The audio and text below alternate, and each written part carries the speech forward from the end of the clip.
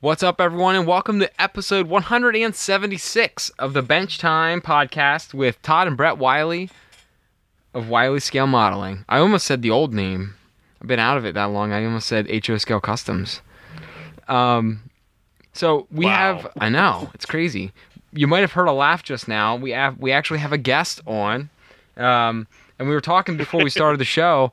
Our last guest that we had on the show is now before our break is now our first guest when we came back. So I want to introduce Doug Fiscali on our show. So thanks for coming on, Doug. Thanks for having me, guys. It's been a while. It has been quite a while. So I'm sure you have plenty of updates for us. I know you got a new limited edition kit that just came out, the limited run kit. And I'm sure there's plenty of other things. I know my dad was talking about some things that are new that you've been putting up that we want to talk about too, that kind of in the detail parts world. So let's just dig into it. Let's see what you've been up to lately. Yeah, he's a busy man. Yes. So the one thing we haven't seen, and I'm going to bring it up, but I was going to wait till later in the show. We have not seen the firehouse. He's never gonna about that. He's never gonna let you go. Four or five times on this show. That was the Ed. How do you say his name? Yeah. The firehouse one.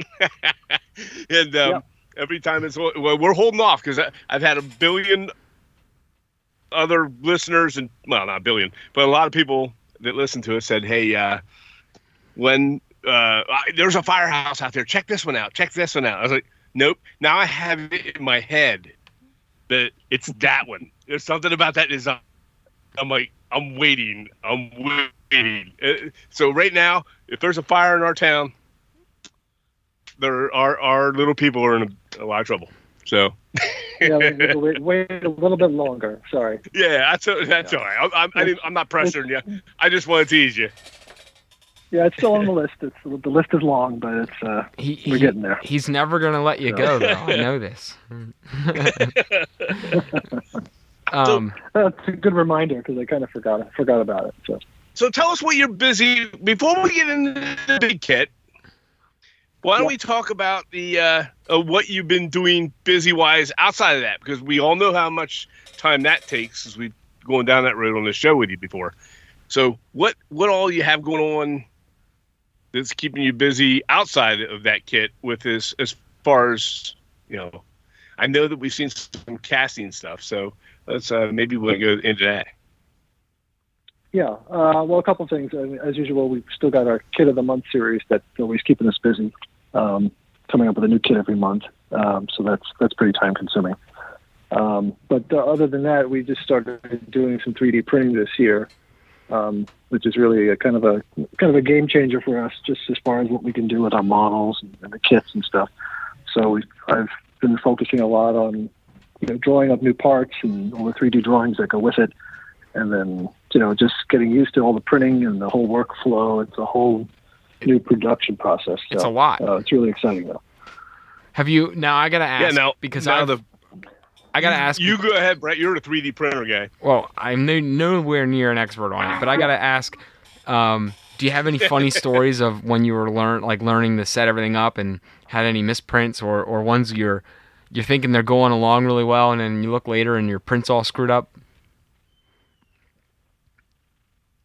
Oh, I have hundreds of those. Yeah. Isn't it frustrating though? You like walk away. You're like, all right, well, that's gonna take like an hour or two, so I'm gonna come back, and you come back and you're like, what the heck happened to my print? This is a blob. Yeah. Yeah. Yeah. No, that's happened quite a bit, and I'm still learning. It's a big learning curve because it's really the process is not like any other process that I've done before, of course.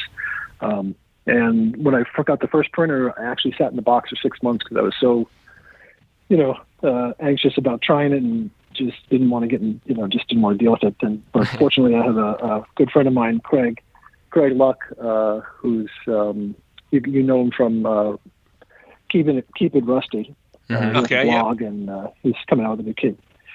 He was really kind of super helpful and kind of walked me through the process. We did Skype videos, and he really just simplified the whole process for me. So it was Nice. a He's a huge great help. modeler. So Beautiful modeling. what's but your also, what's your favorite part about the 3D printing process? Like, so I'll tell you mine, and I'll let you go with yours. So I like well, everyone likes when their prints turn out really sure. good. So obviously, when your prints turn out awesome, that's the best. Yeah. But what is Yep. like? Do you like the design part of it? I really like when I can put. I cheat and I work off of stuff I find on like some of these open source like free sites, and then I'll bring them into like a Blender and edit them. So I like just playing with the editing of the file as well. So do you have a favorite part that you like to do? Yeah. I like making the drawings from scratch because it's kind of like everything else with modeling. It's this process where you start with a blank page and it's layer upon layer upon layer, like a gas pump. Mm-hmm. I did a 1950s kind of gas pump, and it's an Art Deco kind of design, so it's got this stepped kind of pattern on the body of the pump, but then there's rivets, and then there's trim, and then there's all this stuff, and all of a sudden it becomes a real thing, and then it's like magic. You print it, and there it is.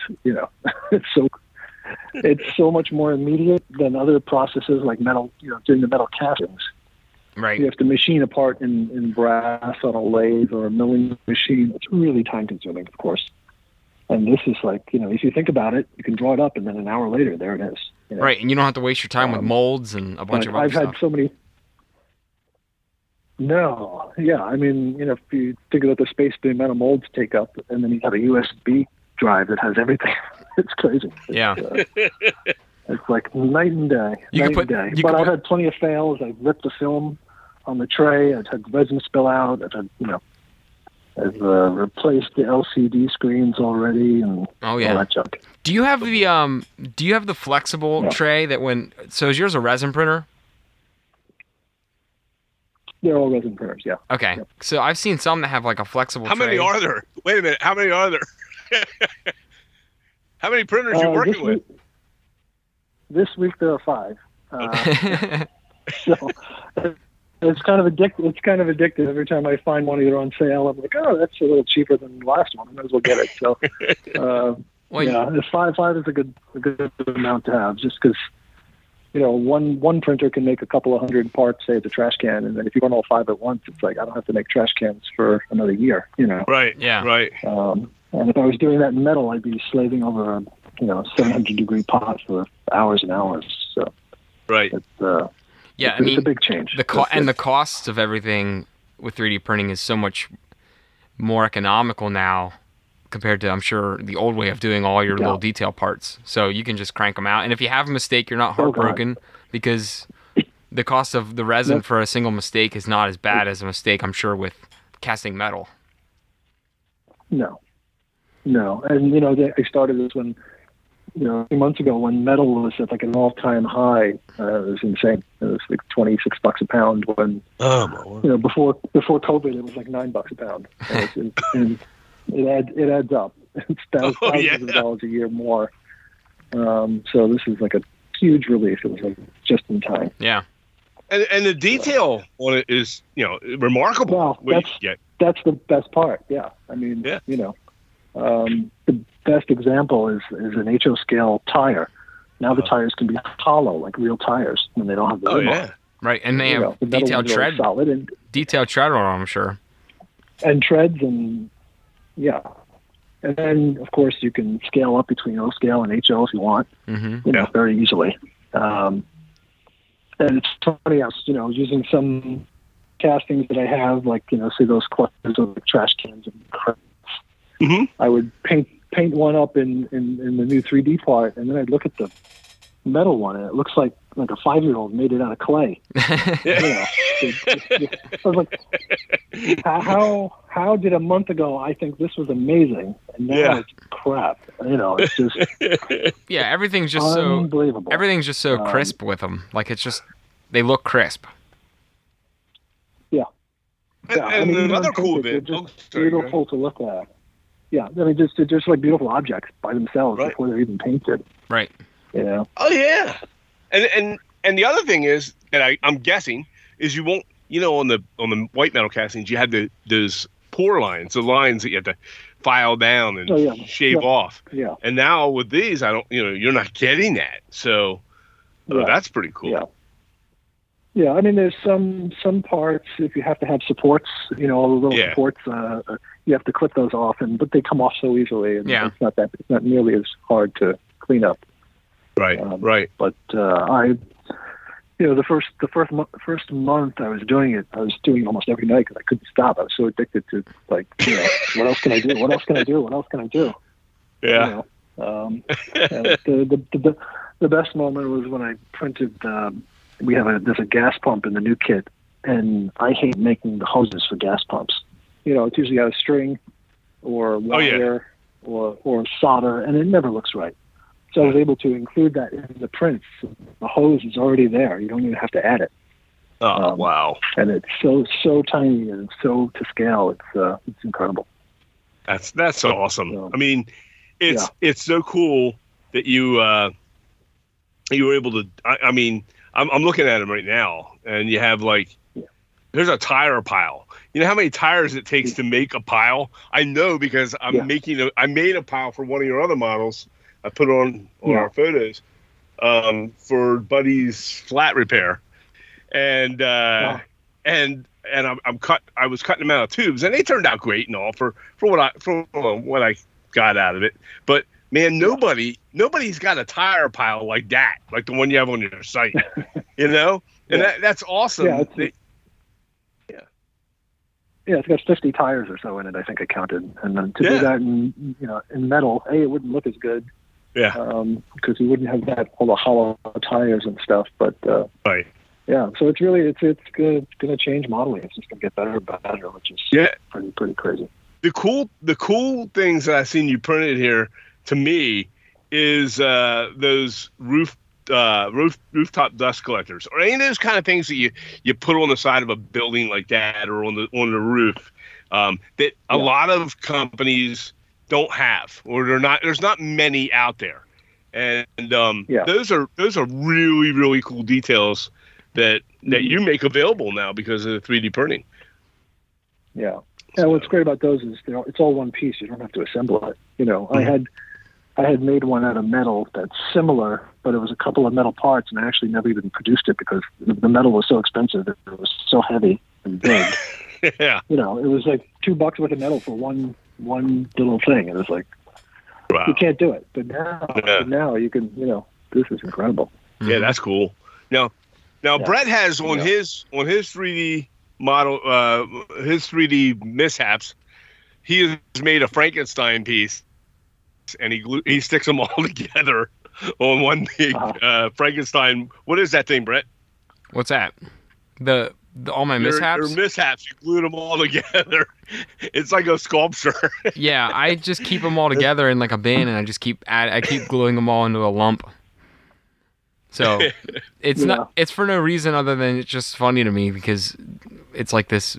What am I gonna do? Just gonna throw it out? So then now I have just a pile of glued together mishaps and cars, and I got some freaky looking. I tried to print HO scale people, and the people turned out quite frightening. Like they were missing legs, and they were, one leg would be just like a little nub because it would just like miss a layer or two, and it would just stop on that leg. So, so I have a fun little I have a fun graveyard, like a pet cemetery type thing of mishaps glued together. Doug mentioned was the addiction of getting a different 3D, getting other 3D printers, and one of my friends that he moved here from Portland, Oregon, just about a year ago, and we went to school together. But he is a jeweler. He designs jewelry on contract for your big companies that you see in like malls and places like that, and they contact him, and then he designs these pieces. Are absolutely amazing, beautiful, with gems and all that. but he does all that work with the pouring and all that at his house. His workshop is a lot like yours. It's the whole lower end of his or the basement half of his house, and we've been up to your shop, so it reminds me a lot of yours. And he's the same way. He's constantly now. That's his.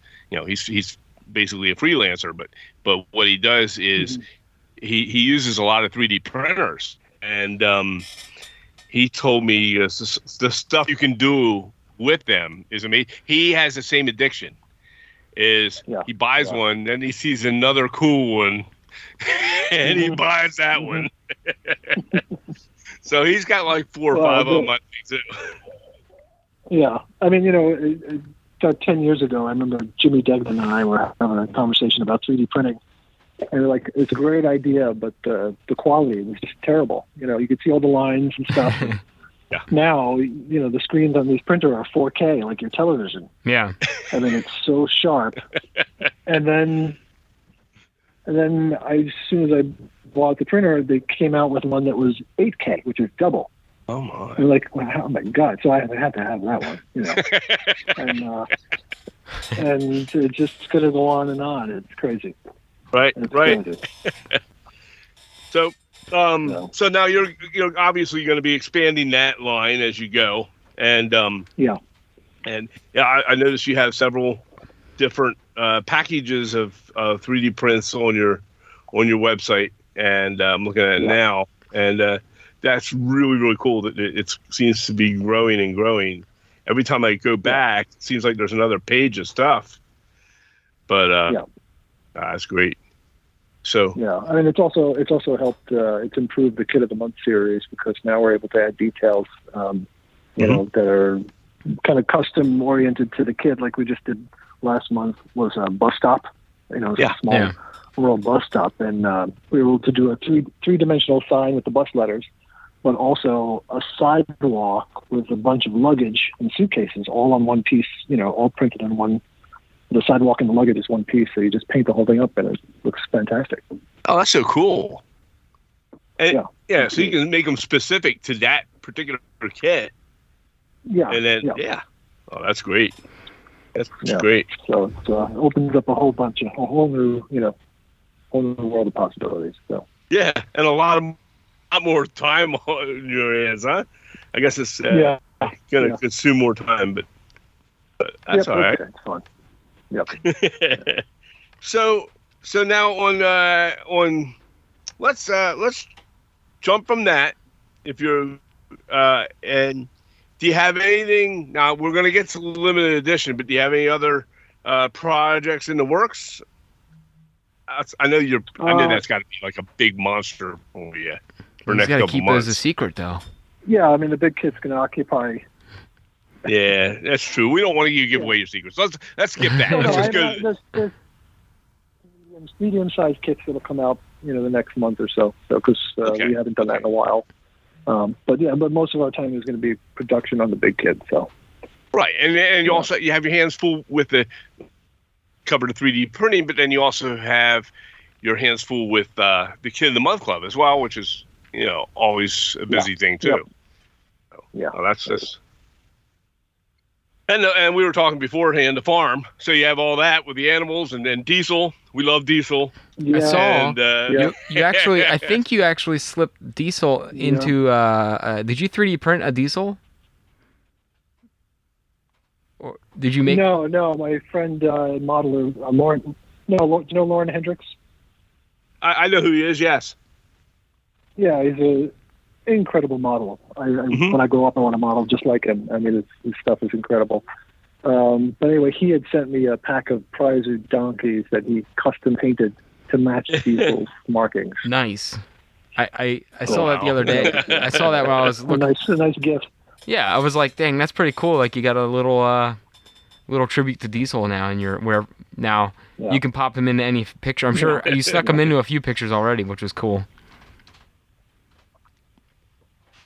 Yeah.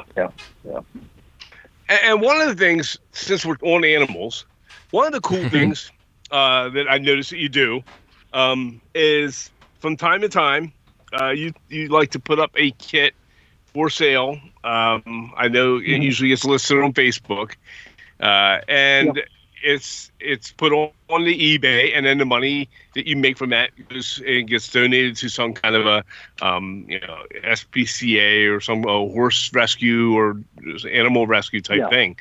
And that's awesome. I think that's great. Is that something you've been? Oh, can you? What drove you to do that? I mean, we know you're an animal lover like we are. Yeah, well, yeah. I mean, we're animal crazy here, and we also worked. Both my wife Amy and I worked at a horse rescue for almost 7 or 8 years. So we saw, firsthand how awful it gets for these animals who don't have, the resources and the need, and they get there's abused animals, there's animals that almost get slaughtered, neglected, and so on and so forth. Just like cats and dogs and the horses as well. So we want to do whatever we can to help. So every couple of months, or every month, I'll put something on eBay, and then 100% of the proceeds go to a different animal rescue. That's awesome. And what's great, what's great with eBay, they have a selection, and so the money goes direct to them. You don't even have to I don't have to send a check to them. It's just guaranteed and kind of certified kind of thing. Oh, that's awesome. That's great. What a great program. And because people don't realize how expensive it is to rescue animals or to keep them or to find homes for them, and then you have to upkeep with their medicines and everything else, especially with a large animal like a horse or something. I mean, I can't even imagine the cost of that. It's expensive just to have your own, let alone to rescue, to find homes for. So that's awesome. Yeah. I think it's wonderful you do that. So thanks. So are you ready to jump into the big kit for the because I'm sure we were going to post before we get started. We were going to post questions like we've done in the past with the listeners. Okay, but I know every one of those questions would have been involved, especially this last week, is going to be involving this kit, the limited edition kit. So we decided we would not going to post because they're going to ask the same questions over and over and over again, and so that's why we didn't do that, folks out there listening.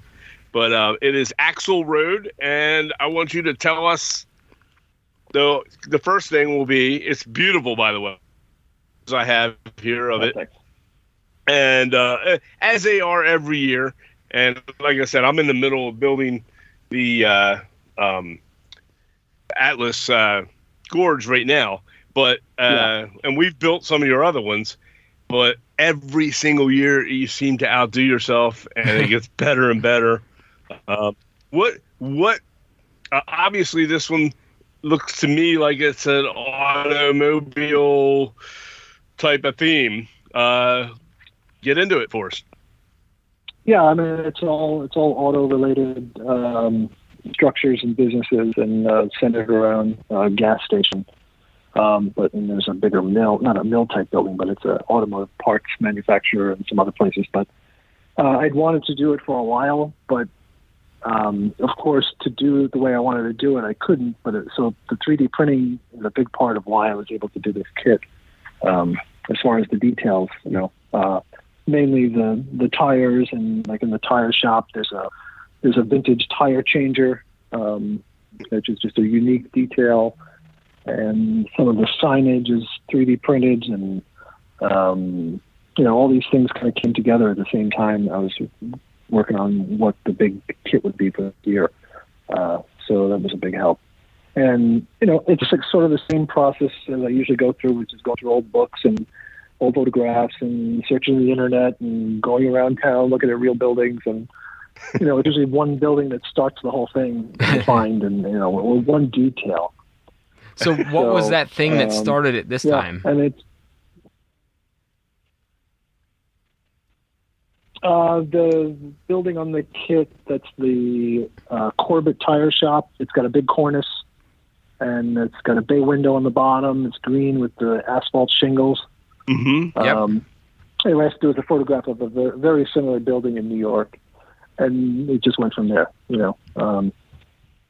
and as usual, it just gets bigger and bigger, probably bigger than it should be for the price and all that stuff.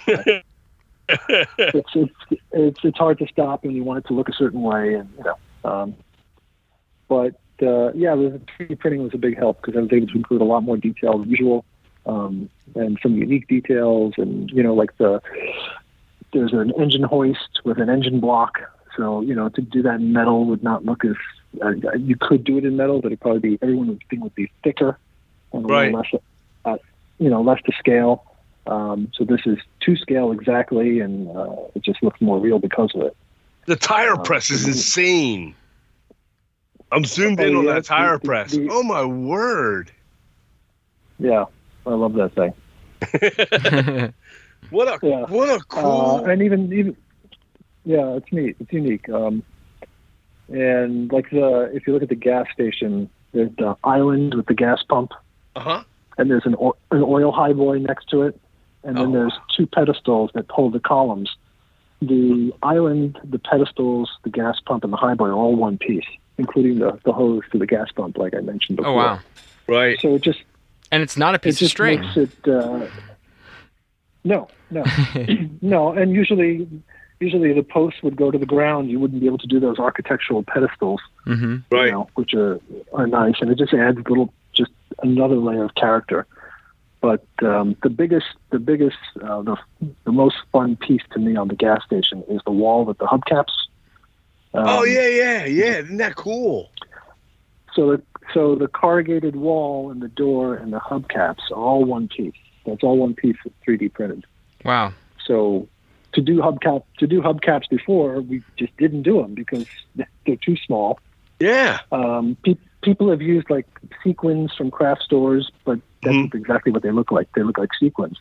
Right. So these are to scale, and there's different shapes and different kinds on the wall there, and it just, And that's all one piece. I'm sorry. Just the corrugated section. Yeah, it's like 1.5 inches square. Okay, I see. It's got the door, the hubcaps, and the corrugated wall. Yeah. Right.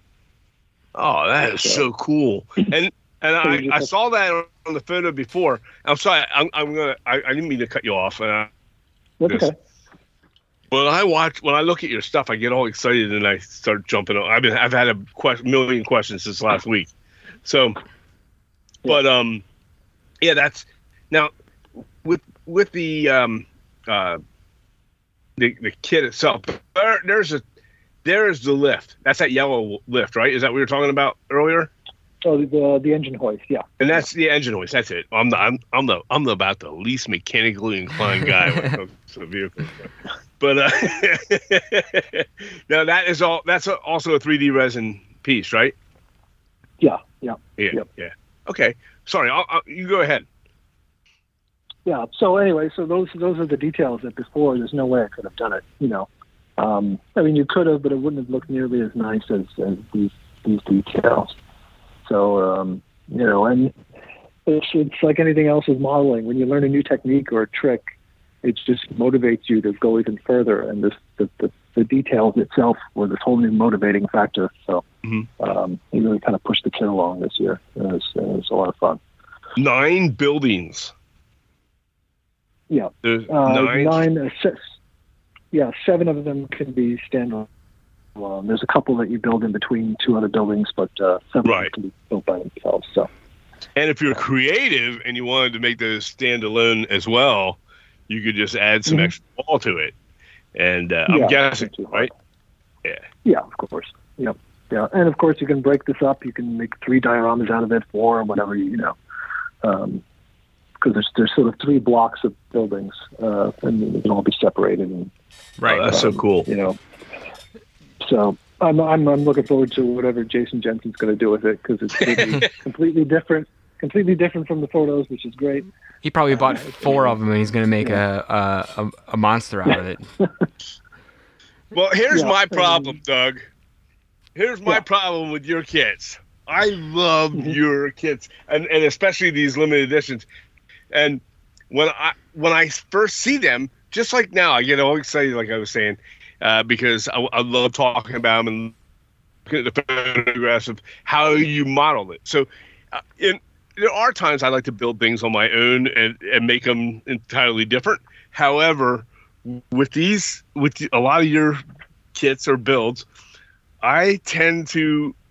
My take is because your modeling is so good and you're good at displaying the way you do. When I get it, I want to, because it caught my eye and it grabbed me. Okay, and I've talked about this on the show before, but because that's what I fell in love with when I decided I want to build that kit, right? So for me, when I like this, like the Atlas Gorge right now, I'm making it almost identical to what you've done. Yeah. And I'm sitting there going, and I'm posting pics online, and I'm going, Doug, if Doug sees this, he's got to be sitting there going, Todd's trying to make that look exactly like I did. And I am. It's because it's what attracted me to that kit, you know? So, but the fact that Jason can take anything, you know, it's unreal. Yeah. But I mean, that's why if you look at every Emporium Seafood by Fine Scale Miniatures that was ever built, most of them are built the way George built it because we loved it so much. We wanted exactly the same thing. You know? Exactly. So why would you change George's? You know, that's exactly. It's what you said. Right. You fell in love with it when you saw it, and you're like, I want it just like that. So I'm going to do that. I want that on my layout. It's also like a fear of. It's also a fear, and we've talked about this before. It's a fear of worrying that you're going to mess it up if you do something not the way it was pictured. Yeah. So like you're like, well, no, it looks like poop, and then I don't want to. Oh man, I messed it up. You know? Yeah. Yeah. Well, it's the same thing when you're picking the colors for the buildings. You know, it helps to have a reference or something. So most of the time, I just pick white. You know, and if I do another color, I'm like, I don't know about that. That's going to be crazy. You know. Just paint it white and you'll be fine. So it's nerve-wracking to stray from, stray from the usual. So. It's nerve-wracking to do what Jason does and make everything blue and green. Or what would be the color? It's like aqua green. I've never seen a guy take aqua or one of those Mediterranean blues and they look good. Do so much with it, and they look different every time, but it's bluish, you know? Well, I already told him that aqua blue. I already told him just call it Jason Blue. Jason Blue. But if I did that, it would look like. If I did that, it would look like garbage. You know, Jason's just just not afraid to pick a color and just go, and it turns out awesome. Yeah, I'm sure he could paint an industrial building pink. And it would look so nicely weathered. That you're like, that's right. That looks fine. Yeah. Yep. And I tease him about it. We talk on the phone periodically throughout the year, and we'll call each other. And I've teased him many times about his blue. I was like, hey, you made another blue one, you know. But that's great. Anyhow, so the buildings. So let's start describing some of the different buildings that you have and the uniqueness of them. Obviously, all your buildings are unique, but we'll kind of go around. It looks like it is kind of like a circle in a way, or a cul-de-sac or some kind, or a back road with a front road. And so you're okay. So I'm going to let you just go to town. Sure. Yeah, so there's a gas station and a cafe that's sort of, let's call it an island that the road goes around. And that's sort of the front focal point. And then another nice detail, if you look at the photos on the gas station and the other end of the cafe, there's both two new 3D printed signs, one for the cafe and one for the gas station. And usually, a sign like that would have been laser cut in a couple of different pieces with the letters, and this is all in one piece, which is also nice. So, again, it's the 3D printing stuff is fun. The 3D print. The 3D print of the pump on the gas station is the most detailed, maybe one of the most detailed HO scale gas pumps I've seen. And again, that's attributed to your 3D printer. So I'm sorry. It looks even better in O scale. I have it in O scale as well, and you can see the rivets and all the stuff, and it's pretty cool. Anyway, so there's a gas station, and it's got tons of detail, and it's 2 stories, so it's kind of big and it bends at an angle. The cafe is a little wedge-shaped building, and it's got a nice big chunky HVAC unit, another 3D printed part. Oh, you know what? One of the best 3D printed parts I have on here that I love is a roof hatch. I don't know if you saw the roof hatches. I was looking through the parts and I saw that's pretty awesome. Yeah, so there's 2 that are closed and 2 that are open, and it's got the gasket arm. It's like a metal kind of hatch, like a fire safe hatch, and just cut a hole in the roof, and it looks really neat. Oh yeah. I see it now. Yeah. Yeah, and then there's the big building behind it is the largest structure on the building. It's an automotive manufacturer of parts, cast parts. So it's kind of like a mill building. And, the whole thing is designed so you don't really have to do the automotive theme. I mean, all these buildings other than the gas station Right. Can pretty much be any other kind of building you want. This could be a waterfront scene. It could be anything. But then there's the tire shop, which I mentioned is sort of from a photograph. But it's also got a caged-in, a garage, an open-air garage. So it's like a chain link kind of wall around it, front and back, and it's nice because it's a negative space between 2 buildings, but it's fun because it's got all the details in it, and you can see it through the layers of the chain link fence. Which is some laser cut framework and some fabric mesh. That is cool. Nice.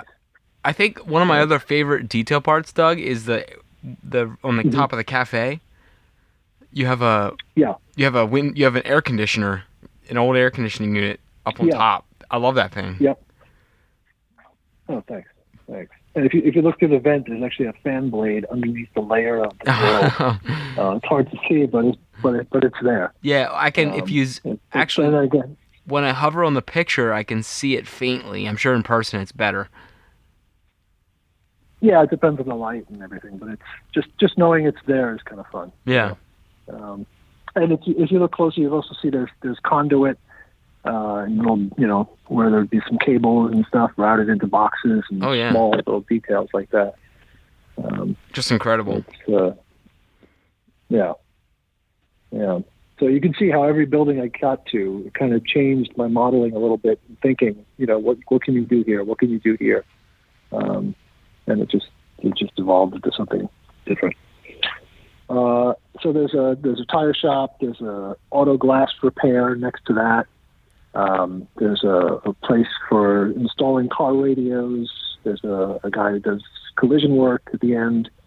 And then on the other side, there's another sort of mini manufacturer of auto belts and hoses, a clapboard building. There's a brick structure next to that for springs and suspension. So I tried to cover, all different aspects of automotive stuff. You have almost every material too for building like exteriors.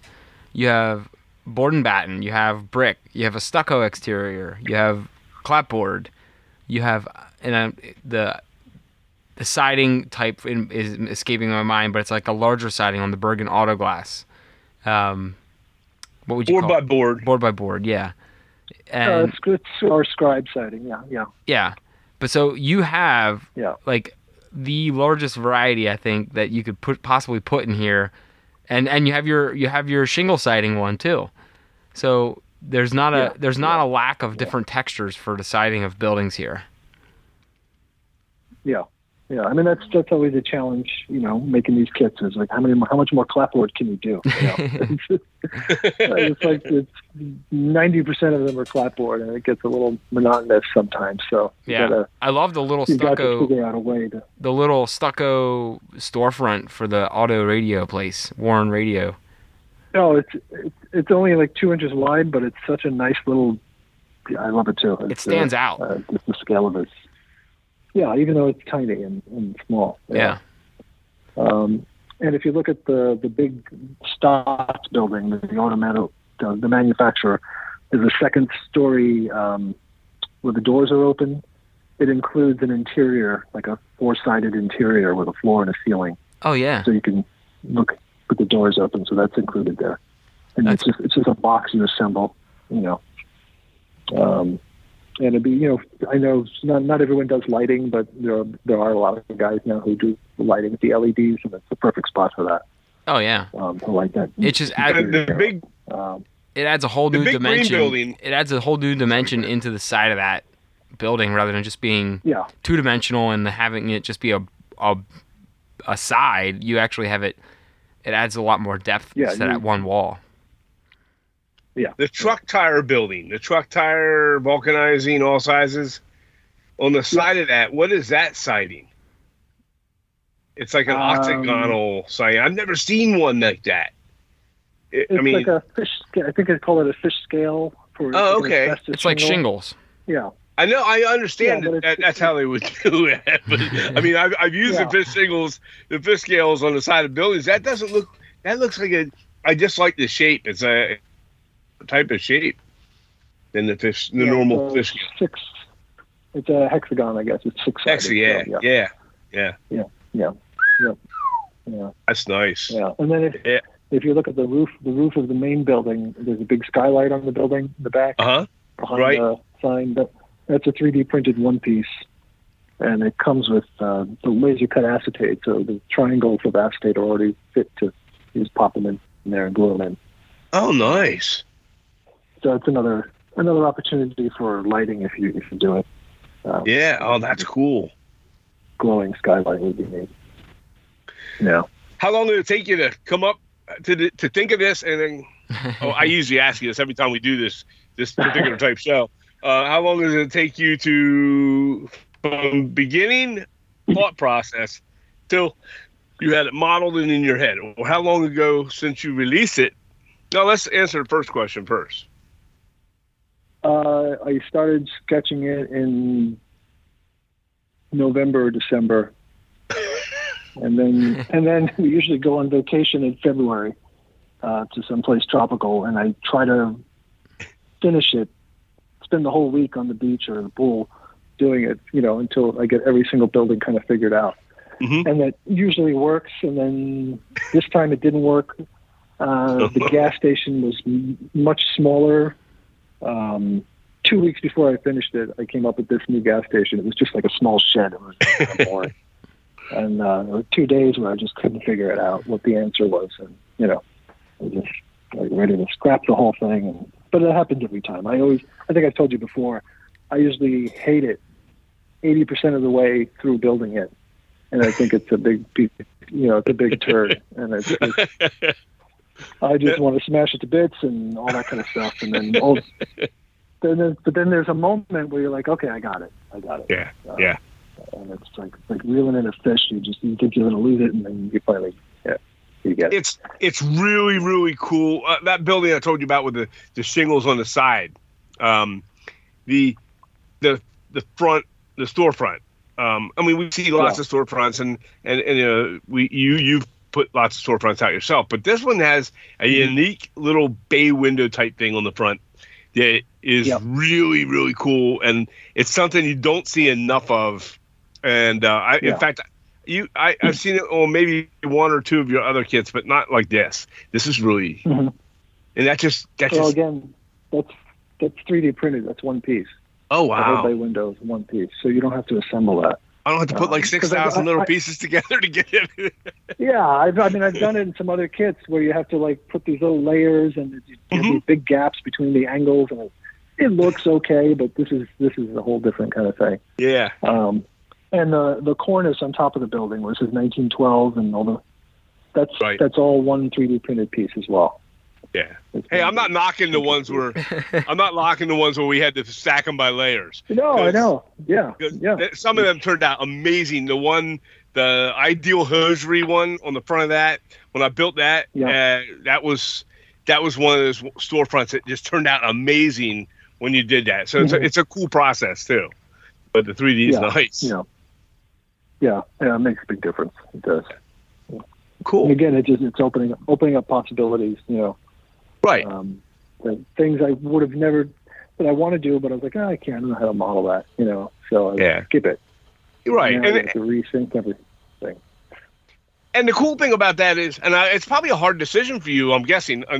And I don't want to go down a big rabbit hole with this or nothing, but when you're designing this, you have to think about. I mean, that piece is beautiful, and it's neat. It's 3D printed like that, but you got to wonder how much of that, how many big things like that you want to do.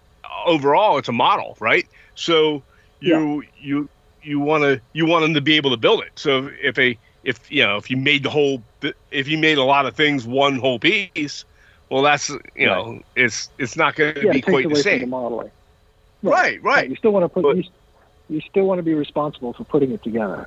Yeah, exactly. Exactly. This, I think, you guess you have to be a little careful, and you just want to use the 3D printing to enhance something, or just something that would be so tedious and frustrating, like making the bay windows would just. Oh yeah. It's a modeling experience, but it's really not enjoyable because it's so hard. I built a plastic model. Yeah, I made a plastic model with a bay window recently too, and it was like a corner store type thing. It was one of those Walters kits, and then I painted it up to make it look more realistic. But it had those bay windows on the front, and it was made out of plastic. And I was pulling my hair out trying to get the edges to match up, and it was a nightmare. So that's pretty cool. On something like that, you almost want. Yeah, that's cool. Yeah. So it's kind of like when laser cutting came out. You can start laser cutting everything, but you still want to be able to build a model. You can't. Right. There's no point in 3D printing an entire structure. Right. And just painting it. If you had all 4 walls in the roof, they'd be like, "Well, what the hell am I doing?" You took laser cutting to a different world though, with some of your past your past limited edition kits, and that was the big sheets of laser cut. What is that? It's almost looks like manila, but it's a little stiffer. I don't know what that material is. Oh, the laser board. It's like a laser board. Yeah. It's laser board, yeah. It's a resin material. Basically. And you've made some incredible details that you've got to actually build, and then when you're done, they turn out amazing because of it. And and they're unusual objects. It's not just like windows and doors, although there's some of those too. But on every one of those kits over the last bunch of years, recent bunch of years, you've put those in there, and you've created them to where that detail that you get may take a couple pieces, but it's going to turn out great. And not a lot of you were one of the first ones. There's some people doing it now. You were one of the first people to break into that I saw, to be able to in my opinion, I think it shows your creativeness as a designer, as you were able to put that together in your head, give it to us as builders, and say, hey, this is going to be a cool piece once you start putting the pieces together, and this is what you're going to get out of it. I always think that's cool when you do that. Anyhow, I went down the rabbit hole anyways, didn't I? Yeah. Well, that's the other challenge. It's one thing to build something, but then you have to make it so someone else can build it too. Scratch building is a whole different thing, and everyone probably builds differently. But if you're going to put it upon someone to build it, what you made, you've got to make it. You got to simplify it, and because it's frustrating to build these tiny things if they don't work or don't look as good. One example is and it's still frustrating for me or anybody, is making the little dormers. You've got them on Atlas Gorge on the tower and around the mansard roof, and they look great when they're done, especially when there's a bunch of them, but it's just so tedious. So I consider 3D printing them, but I don't think it would look as good because start mixing clapboard, plastic clapboard with the wood clapboard. You're not going to be able to lift the boards, and you're not going to be able to, stain the wood as opposed to painting it. And so, but I did not find those. I didn't find those dormers that they were not. They weren't. I didn't think they were real hard so much as the hardest part of that. Time consuming. Yeah. The time consuming part was putting them rows of colored shingles on. But yeah. Oh yeah. And then putting the dormer on, so you make sure that, because once the shingles are on, then you got to make sure that the dormers are at the same height across that type of roof, that mansard roof. Yeah. And make sure they're all level and even. And I was having trouble with that, so I had to pull them off a couple of times and put them on. But I noticed this one doesn't have as many dormers on it. This kit here. Yeah, I think it's only 2 or 3 or something like that. Yeah. Hey Brett, I was thinking about this kit. Yeah.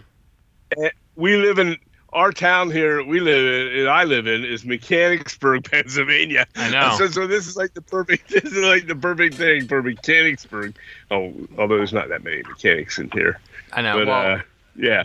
The story of our That's town, funny. Doug, was there was the Susquehanna River runs right through our region here, and there was a bunch of old ferry boats was the way to cross into the East Shore. We call it the East Shore. Our area is very separated, which most regions are. Our area is very separated by East Shore, West Shore, and it's this stupid river that like keeps these people in our area from like, oh, we don't go to the West Shore, we don't go to the East Shore. It's a dumb river, and it takes a minute to cross it, but it's such a divide in our area as far as like, yeah, no, you don't go over there. We don't. Yeah, it's not we don't go to the East Shore. It's a mile wide river, so yeah. Well, yeah, but I mean, on the highway, it takes you a minute to cross it. Right, but it's just so funny that, and it's actually become 2 ecosystems because everything you need is on either side. But anyways, right. The old story with Mechanicsburg was it was a town along the way up, going north to cross the river. You would stop in there with your wagons and your older horse-drawn and non-gasoline powered vehicles in the past, and get your wagons and everything, buggies, fixed before crossing over into the other side of the river on the East Shore, or going north up further into PA, up like it's a less populated area north of us still. So back then it would be like one of the last stops before you cross further north. So it's kind of a cool little history of our town. It was named after, the plethora of mechanics that were in our region as a stopping point. Yeah. Yeah. Well, then the kit's perfect for that. Yeah, there you go. Yeah. But are you near the Juniata River by chance? Yes. That's not far. That's about a half an hour north of us. On top of our county is Perry County, and then north of that is Juniata County. So that separates the county above us. It separates those two counties. But we always make a joke. Yeah. I've heard people around my area say, like, the people from Cumberland County make fun of the people from Perry County, because it's like, a little bit more rural, a little bit more backwoodsy. And then the people from Perry County make fun of the people from Juniata County once you cross that river. So, but so isn't that every town and country next to each other? Yeah. The next mountain over, you don't want to go over there. But so how are you familiar with the Juniata River? We used to have a place on the Juniata River when I was a kid, when I was like 3 to 5 years old. Oh, awesome. We had a summer place in Newport. Oh, yeah, that's not far from us. us. We know Newport, yeah. Yep. Yeah. Yep. Near, I have relatives in Newport. Buffalo. You know where Little Buffalo State Park is? Yep, Little Buffalo State Park. Yep. Yeah, it's about 45 minutes from me. I was there every summer at the pool there. So nice. That is a beautiful area. That's a big pool, too. It was when I was 3. I don't remember quite too much, but I think they've remodeled it a couple times. But I mean, that area is awesome. And also the Juniata River, there's like the West Branch Juniata and the East Branch. There's like, it seems like everywhere you go in PA, there's some version of the Juniata River, because and same with the Susquehanna River. There's a West Branch and a East Branch of that. So like the other weekend I was up way north of, like almost up near the New York border, west of where the regular Susquehanna River is, and on the map said Susquehanna River, and I'm like, what the heck? Like, this can't be. And then it's just another fork. So the Juniata is very much like that, where it forks all over the state. Yeah. But Yeah, that's cool. So- Hey, I didn't realize you had some local ties to us. That's pretty cool.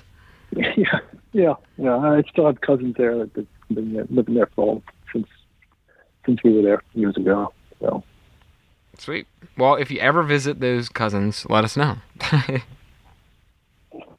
very well. Yeah, well, yeah. If you ever come down here and visit them, let us know. We'll all get together and go do something, for sure.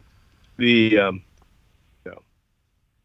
Hey, on the back on the kit, the cafe. It's a little corner cafe. It looks like there's a whole mess of character to that. Is you always seem to throw like a cafe into every one of these things, or some kind of eatery of some type. And so, is there any unique logic to your selection of your buildings outside of the fact that they're all, like on each of your other limited kits, you had like the mills that you did the last two. Those there, you had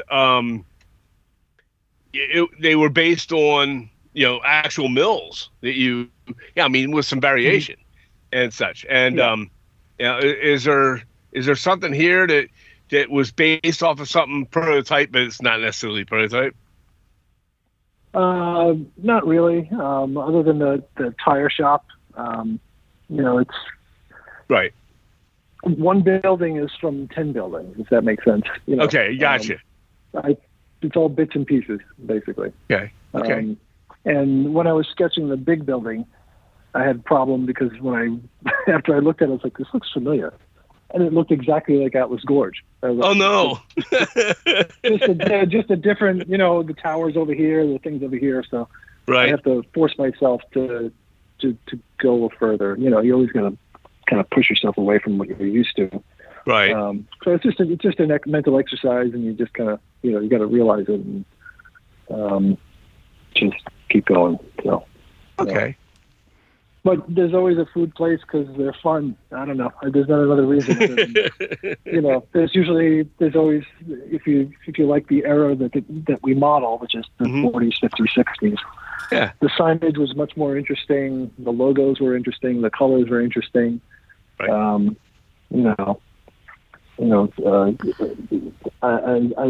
admire the guys who are modern, present day, because I couldn't stomach making a Starbucks in HO scale. So it's I can't even picture it because this stuff looks so much better. The designs were so much better. The architecture was so much more interesting. Right. This is always just every kit's a celebration of all that stuff. So we used to try and with our layout especially. Now we used to worry about, well, let's keep everything in 1939 to 1945. We've abandoned that, and we've gone to, hey, if it's between 1920 and 1960, we're okay, Yeah. I have the same problem on my layout. So yeah, because there's so many things you only have so much room, so you have to be able you want to be able to put your favorite type things in. So if it's going to be, as long as it's not overly, obvious that it's not, you can make a building from the 50s and 60s look like it fits in the 30s and 40s. No problem. Yeah. And if it might only just be a sign change or whatever, but yeah. No. Yeah. So I've been modeling. I set out to model like 1972. I was like, well, there's some engines that came out from Amtrak and Conrail in the mid 70s. I'm like, okay, maybe I'm 1975, and now I'm 1979. Just to start to include all this stuff, and it's just one of the many things you do when you're making a model railroad. So right. But I came to the same point. It's like, I don't care if I have this locomotive on here and it wasn't made yet.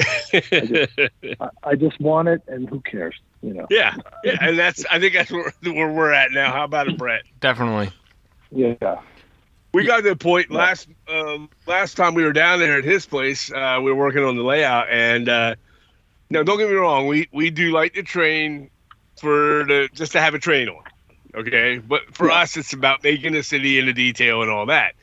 Well, we had one curve that was going uphill, and it went to like a spur with some industrial buildings and such, plants and mills, and then it came to a dead stop. And but we needed a road, okay, and so we ripped the whole track out. We ripped the track out around that curve and turned the whole curve into a road going uphill to it. And it's just a matter of you got to create it for what you need and what you're looking to do with so what if it didn't have this particular this track. We put some abandoned track up at the very end. Okay, so it looks like it was at one time a track that went uphill and around the curve and into this little industrial area. Now it's just trucks that can use the road to go to the same buildings, with some dead track. And and you know what, and that's fun. It's fun to be able to do what you actually want to do, and it doesn't necessarily have to make sense all the time. Yeah. But well, I always admired Jason Jensen's track plan because he has 0 turnouts. It's just a loop, and he doesn't have to think about all the would this be a siding over here or would this? It's like, no, I don't care. I just want the trains to go in a circle. Yep. And that's what ours does. It just goes in a circle. Yeah, and that's perfectly fine. Yeah. Right. Why wouldn't it be? If you want to make hundreds of turnouts and track, and it's fine too. But right. And one of the granddaughters want to look at it, and they'll come down and they'll see it and they'll go, "Yeah, we want run the train." So you got to have that there for them. Oh yeah. And hey, I admire the heck out of people that really put the work into doing all the train work and the track and all that they do. Yeah, it's amazing. It's just not our bag, And but one of the cool things that I noticed the design of the overall diorama that you've built out of this can fit on just about anywhere, like any level area. That you want, or whatever. I mean, I'm sure you could change that, but it's completely flat, which is unusual for me. I usually don't do flat, but the way this didn't make sense that these places would be in some place with hills and So, but I also know it's a challenge for some modelers, or they will just kind of get turned off by all the multi levels and the waterfalls and all that junk. Right. So this is presented in a way that you don't even have to think about that. Just make it flat. So and it can be put anywhere. Yeah, absolutely.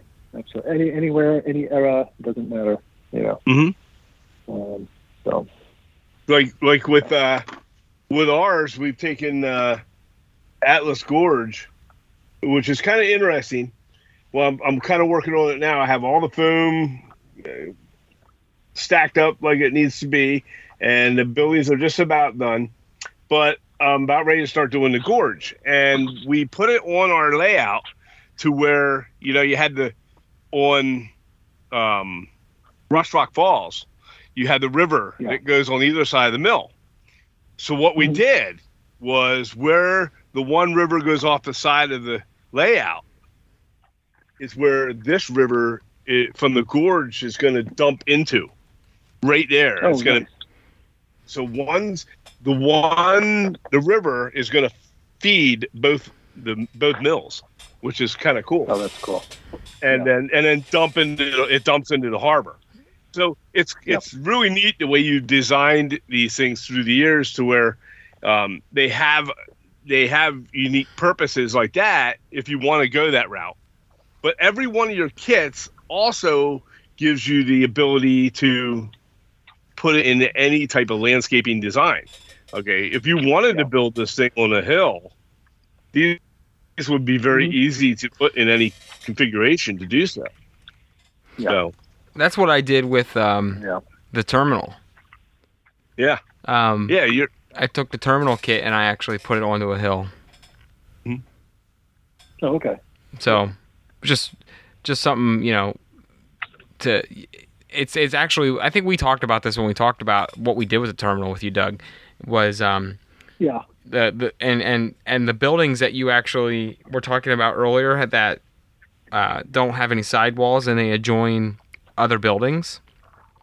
Because I had to elevate them. Now those sidewalls that would have normally been non-existent, I had to create. So, fortunately, it worked out where they were either stucco or clapboard siding. So I was able to fudge them a little and make an extra little wall piece. But,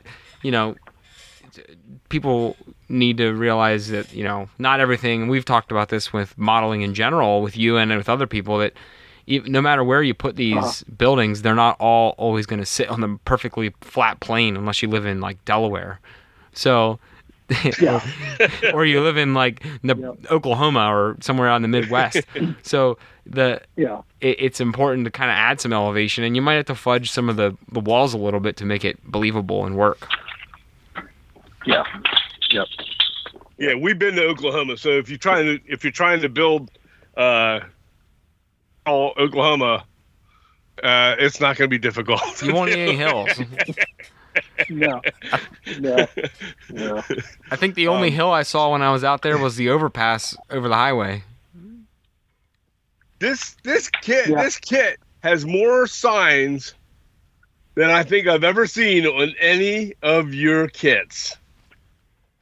Overall, it's insane the amount of signs. Yeah. Well, because when I've done previous kits, I always think there's not enough, because if you look at these photographs, or you just drive down your street in your town, even though if it's modern stuff, it's sign after sign after sign after sign, and it's it's just and when it's not there, it's kind of missing when it's right. I think I added enough this time finally. So. Yeah, but you know what? You always your signs on your structures, and that's a tricky thing with kit building. We've seen buildings and built buildings, in fact, where the signage.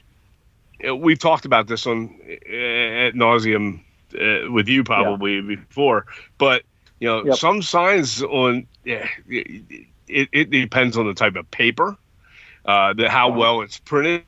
Your signs are always printed nice. They're easy to use. Your selection of them, even the ones that aren't geared towards the actual building or the name of the building, the marquee sign or whatever. The other product signs and things, they're always well selected, and they're vivid enough to where you can weather them. I've weathered other signs from some kits, and they've right away that some of the colors start to fade or run, and I imagine that can happen as well with these as well, but it takes a little more to do that with, and it's just always, you always had the best selection of signs on your kits. Nice. Yeah. I mean, the when I see signs that have gone bad, it's because they were either done in Microsoft Word, which you should never do. Right. Because typography is actually very specific kind of skill, and you have to space the letters. You can't just type them out, and you can't just choose Times Roman for every sign, and it's got to be. It's like everything else. It's like everything else in the building. It's got to be of the period. It's got to be the way they used it. And, it's a thing. And the font. Making. You really mix the fonts up. Yeah. That's just awesome. And you usually, when they come in a kit, now imagine this will be the same. It has a sheet of signs on it you can just cut out, and you've done that in the past. And I'm not gonna lie to you, we would never encourage anybody to do this. And but what we do when we get it is we scan it.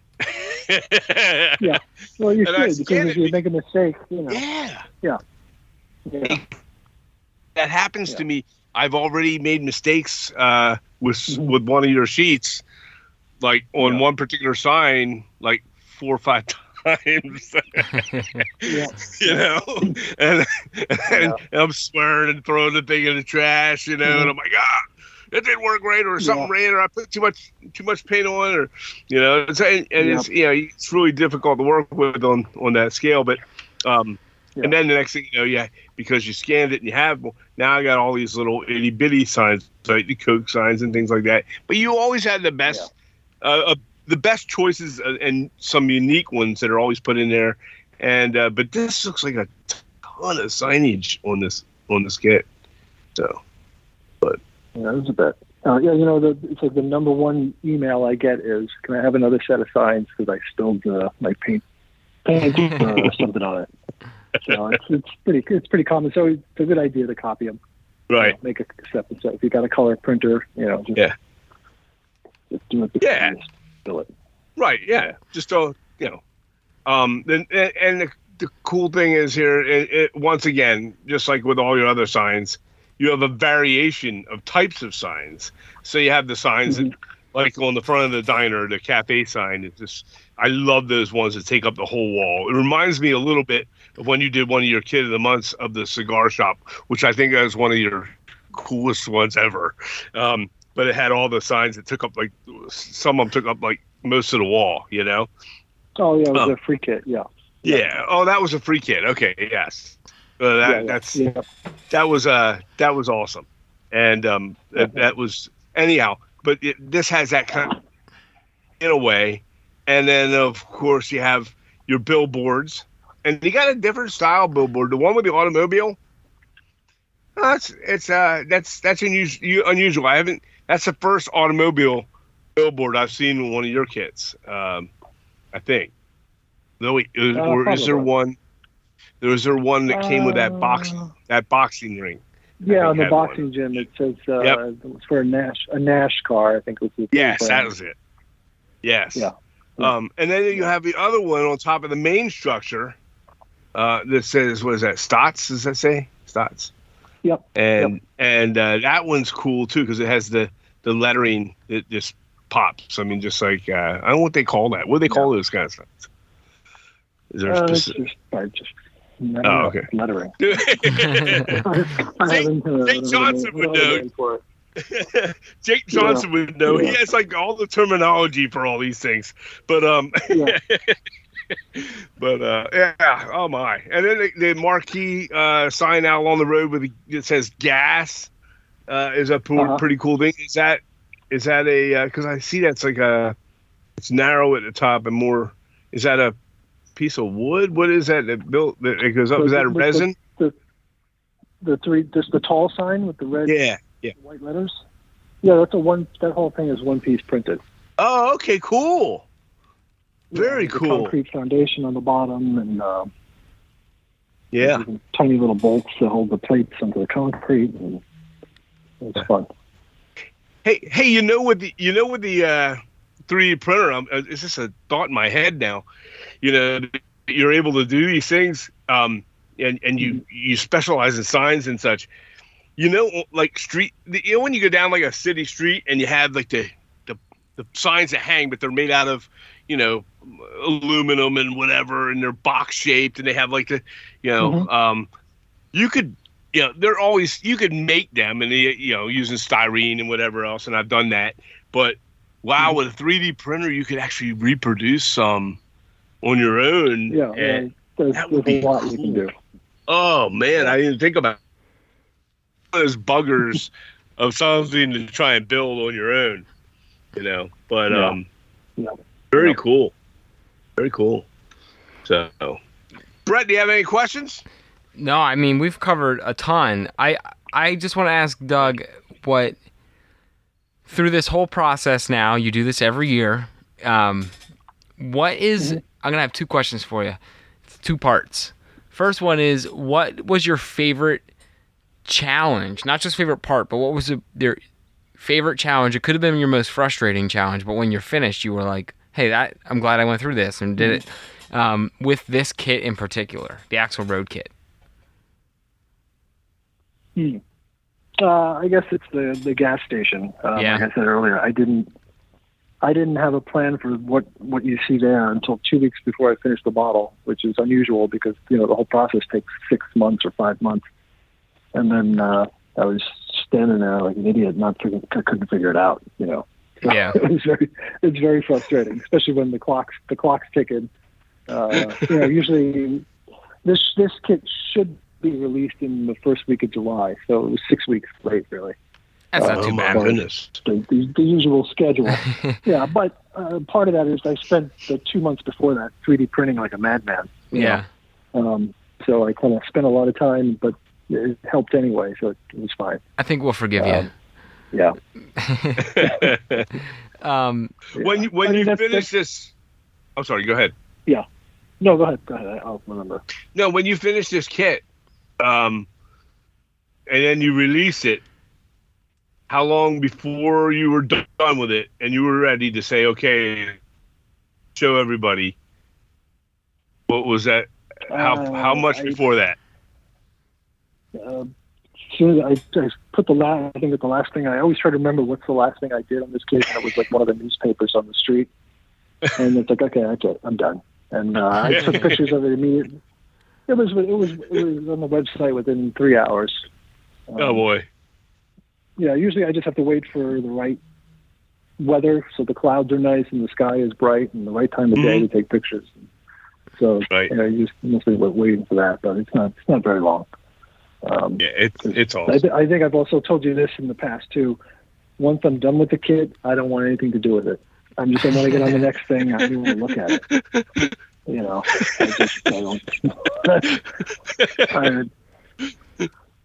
That's too funny. I can get that. I get that. You're just like you don't even want to look at it. You're sick of it. Yeah. Yeah. And that's so it's just I want to do the next thing. I'm excited about the next thing already. And Right. The time period between the next thing and this thing is unfortunately long because I got to produce them all, and you can't just keep building. But that's Right. You get a short break and then you're back at it. Yeah. It's got to be a tough. hobby. Yeah. Oh, sorry. Go ahead. No, I mean it's a hobby when you're building the model and the diorama, but when you're doing the production, it's just a job.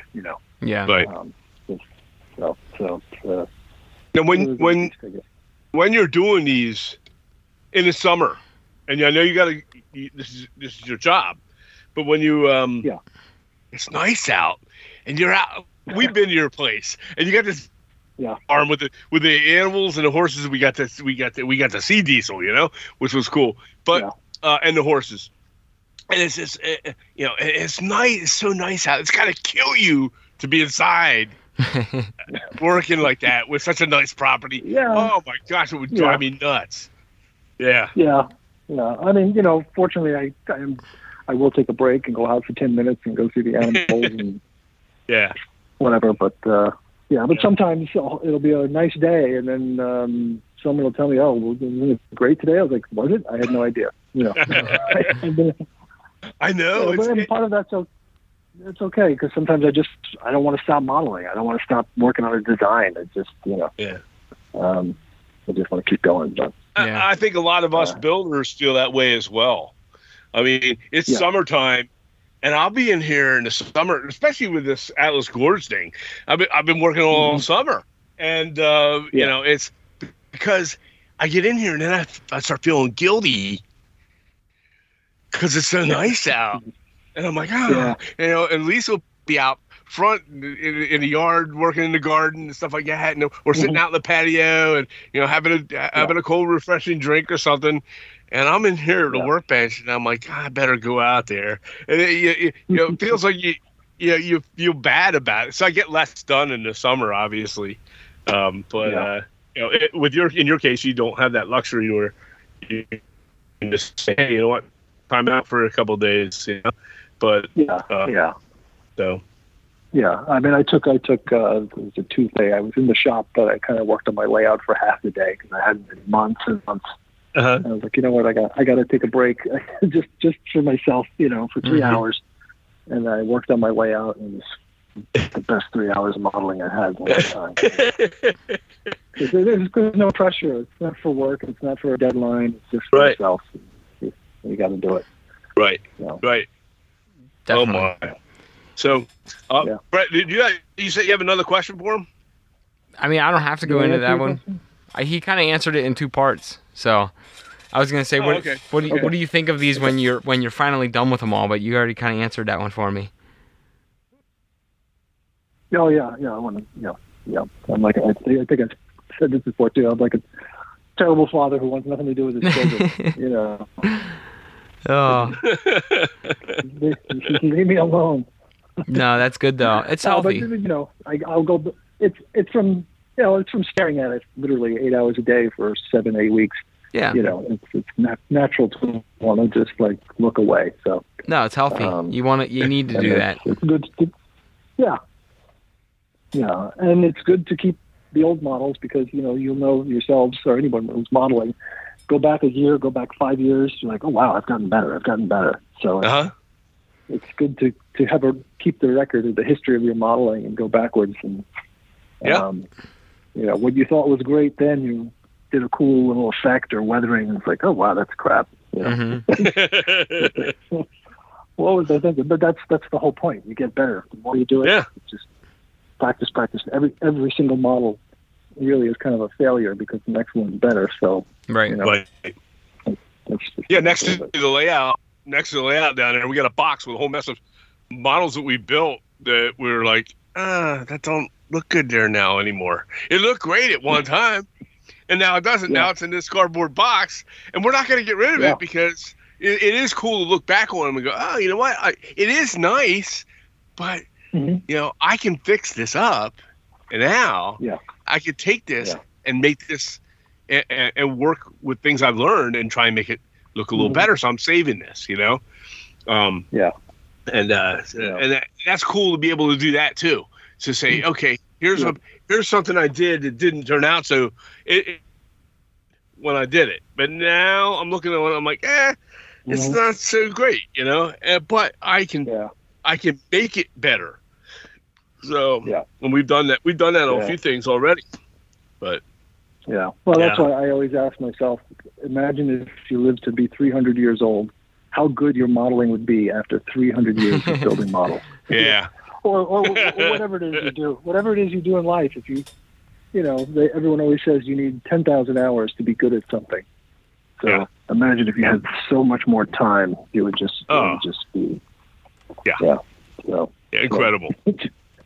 Now, in the past, we always you did some shows and things, and obviously the last couple of years it's been difficult to do that. Is that something that you're looking to get back to, or are you just happy right now just doing it the way you're doing it, which is cool? Anyways. I'll be doing the show in Springfield in Massachusetts in January. Oh, okay. That's the only show. That's the only show I do now. Right. We don't do the expo anymore. So. Well, with it being everything being online now, and the way that you can work with things online, and we've learned how new ways to do that too as a result of what everybody's going through. It could be actually it can be done better, that way in a way. I mean, the expos we talked about the expos in the past, and they're great because the clinics and stuff were exceptionally cool because they're unique and nobody else was doing something quite like that. And and at some point maybe somebody will pick up the ball and go with that. But I love the fact that because everybody now can share their ideas and tricks and tips and learn right on YouTube, and we've all learned new ways social media wise and to put product out there or to make the hobby better for everybody and to see the different work from people. You don't necessarily have to drive all over the country and set up every weekend somewhere. Yeah, and then you spend so much time getting ready for a show. Time. Of course, you know this as you get older. Time is everything. Yeah. Oh yeah. Oh yeah. Absolutely. So the idea of spending weeks and weeks getting ready for shows right now to me is just kind of like, I don't know. Yeah. Do I want I could do a lot. Yeah. I could do a lot in a weekend. Right. So. Right. Yeah. So. Well, we're not going to hold you up. It's late tonight, and we had we're at an hour and a half now. Yeah. But no, that's okay. we'd like to get you on again here soon, and just talk about modeling itself, and do that, because we were going to do some of that tonight, but we got really wrapped up with I think we still did talk a lot about modeling, but we love to just catch up and have you on that. That's why we've had you on so many times, and Jason too, for that matter. But I'm so glad you guys are doing this show again. So this is great. We missed it. We really truly did, and we missed all of the people that were on. We had on as guests, and then of course our listeners, and it was just a matter of some life things, and we got grandkids and kids and things like that. So and work and such. So you know how that works, and you have things you gotta take care of. So we are back to a place where we feel good about that. We didn't want to burn out, and that was what was happening a little bit. It was every week, and we're gotten away from that. We're going to do it every other week. But it's hard to come up with content every week and go, what are we doing now? And I kind of was getting tired of my dad a little bit. He was. It was starting to get a little nasty. If you gotta talk with this guy for an hour and a half every week, man, it just got to be like. Yeah. No, I'm just kidding. It's like when you run a family business and you don't want to be with your family on the holidays. No, I'm just kidding. It wasn't that at all. So. I used to work in my family's business with my dad and my brother and my mom, and I grew up that way. And the first part of Brett's childhood was part of that. And we would go, you work together all day long, and then you get home, and then Dad would go, "Hey, why don't y'all come out here tonight? We could do this or have a cookout." And I'm like, I really don't want to see you. I really don't want to talk to my brother. I mean, we're close. We're all still really tight. But Brett and I never really ran into that too much because we shared this hobby together, and it's enjoyment for us. So it's not exactly work, but you do sit down here and you were like, I don't want to really put. I want to do it, but I don't want to do it. I got some other stuff I want to get done, and so it was a lot. So we cut it back, and we're glad to be back. We missed it. Yep, so. That's great. Good for sure. All right. Well, sir, till another time. We will see you on the show again here shortly, and we will maybe next time we can get you and Jason on together. We've done that in the past. I think that'd be a lot of fun. So that'd be great. Yeah. Yeah.